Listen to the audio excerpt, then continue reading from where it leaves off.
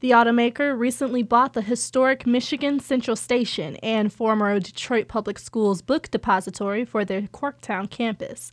Bill Ford says the station will serve as a hub for innovation. We're reimagining mobility.